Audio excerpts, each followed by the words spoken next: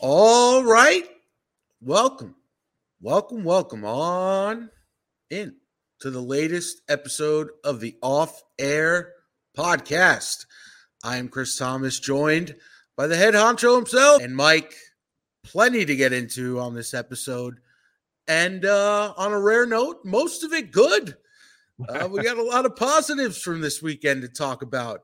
So as we dive right in here, picking your brain, because the station has a little bit of a balancing act to do today, because it is an important day for two very specific reasons.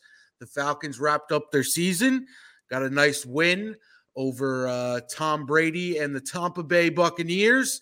Although he only played a couple series, we beat him.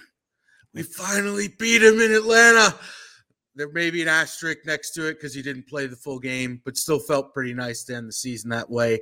And then we have a little thing called the National Championship game happening tonight.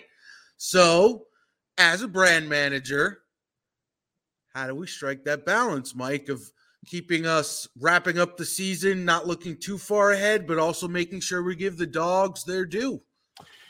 Yeah, I mean, I think if you just walk around town this morning, and we're recording this on Monday morning, and it's beautiful out, it's sunny and it's warm, and the vibe I get is that there's a lot of excitement for the game tonight, the Georgia TCU game. And there was a lot of, I think, positives to take out of the Falcons game yesterday. But to me, Chris, the season is over. A lot of those storylines can be revisited later this week. And in fact, they will be on Sports Radio 92.9 The Game Wednesday at 11 a.m. when Arthur Smith and Terry Fontenot have their season-ending press conference. So it's not that we're necessarily putting the Falcons content on pause, but I think we did a really good job Sunday afternoon and evening with Chris Goforth and Harper LaBelle, and then Rob Tribble with the Falcons flyover, just contextualizing what Sunday's win over Tampa really meant and what the way forward is going to be now for the Falcons, knowing that they have the 8th overall pick, knowing that they have a last place schedule for next year. All the things that we kind of learned on Sunday, I think we addressed on Sunday on this radio station. To me, the vast majority of what we're going to be doing on Monday, today, on this radio station is going to be forward-looking towards tonight, because that is that's the fresh story, honestly. I mean, that's the story to which we don't yet know the ending, and I think it's what our listeners are most excited about today. So we'll spend a lot of today, most of today, previewing the game. After the game tonight, we'll be the only radio station in the market that will be on as soon as the final whistle sounds, taking calls. And I'm really, really excited about that, because that is the essence of what we do here at this radio station. We want to give our listeners a chance to react positively or negatively. We'll be the only place in town that's doing that. Tomorrow, we'll spend the entire day reacting to what happened tonight, good or bad. Hopefully good, but if it's bad, we'll have a lot of content to get into. What happened? How did Georgia lose to TCU? And then on Wednesday, we flip back to the Falcons because, as I said, we'll have fresh news on Wednesday from the Falcons. We'll hear from the coach. We'll hear from the GM for the first time since the season started. And then I think that kind of pushes us into, wild card weekend and the NFL playoffs, which you'll be able to hear on this radio station as well starting on Saturday. So it's not that we're not going to talk about Falcons at all today, but I'd say the balance is going to be heavily tilted towards tonight's game. A little media nugget button, because I was at the game on Sunday with our old buddy Stephen Gagliano, the former co-host of this podcast. We had a little reuniting, and it was a great time. We did pass by the 92.9 pregame booth, and I have to give a ton of credit to Chris and Harper, because there was traffic en masse walking past them, walking around them, stopping and looking at the booth, all going on while they were on air. So as people were filtering in to the game, it was actually a late arriving crowd, and I found out why. There was a police presence around the stadium that had blocked off some of the local roads. So some of the crowd getting into the stadium was late arriving. So as Chris and Harper are wrapping up their broadcast, there's just seas of people walking to their seats and trying to get beers and do everything. So, Mike, I will let you know that your boys with the boots on the ground did a phenomenal job yesterday.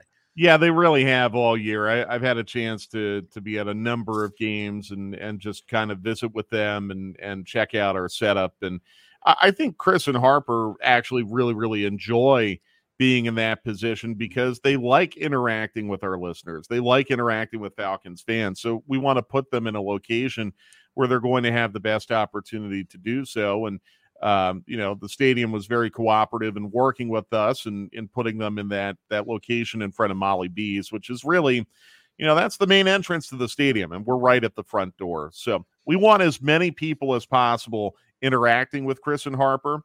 And Chris and Harper like that interaction. And you're right, it can be a little bit tricky when you're trying to do a show and manage, interacting with listeners at the same time. But it talented people can do it. And Chris and Harper are very talented. So I'm just really proud of our Falcons crew in general. Everyone from Wes and Dave, who, they're so solid. They're such pros in the way that they call the game and just the way they prepare and,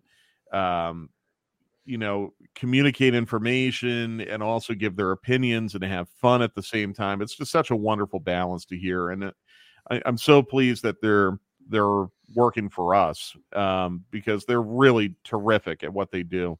Miller Pope, our engineer, Bo Morgan, who was the producer of the Falcons games this year. He mentioned Chris and Harper. Joe Patrick, I thought, did a fantastic job covering the team for us this year in his first season on the Falcons beat. Just did an awesome job. Really, really proud of him and the work that he did. Abe Gordon producing the Wade Ford Tailgate Show. Garrett Chapman producing the Falcons Flyover. Rob Tribble, who hosted the Flyover. John Chuckery and Hugh Douglas, who hosted Wade Ford. And then John Fricke, who stepped in the last couple of weeks while Chuckery's been out. All of them, just I'm so proud of the job they've done. And then, you think of all the people behind the scenes here at the studio. Dylan Matthews, Jahi Whitehead, Oren Romaine, who are getting the games on the air. Steve Wilson, who has to produce a tremendous amount of imaging, as we like to call it in the industry. The intros and the rejoins and the legal IDs and all the flashy sound that you hear during the game. It's such a huge effort that requires a lot of people. And I just wanted to shout all of them out here, Chris, because most of them work behind the scenes, and not all of them get the credit they deserve. But as someone who has done what Chris has done, host the pregame and postgame for, I think, 5 years, I can definitely tell you it takes a large group of people to put that broadcast on every week, and all of them should be very proud of the job they did. I'm not just saying this. I fully believe this time next year, we will not be putting a bow on the season. We will be talking about a potential wild card game or maybe even more, because I think we have the right coach, we have the right GM, and this team is heading in the right direction. So although we put a bow on the Falcons' actual regular season in terms of games, plenty of conversation to come about, is Desmond Ridder the quarterback, and much more. But great way to end the season and a great way to salute everyone behind and in front of the microphone working on the broadcast.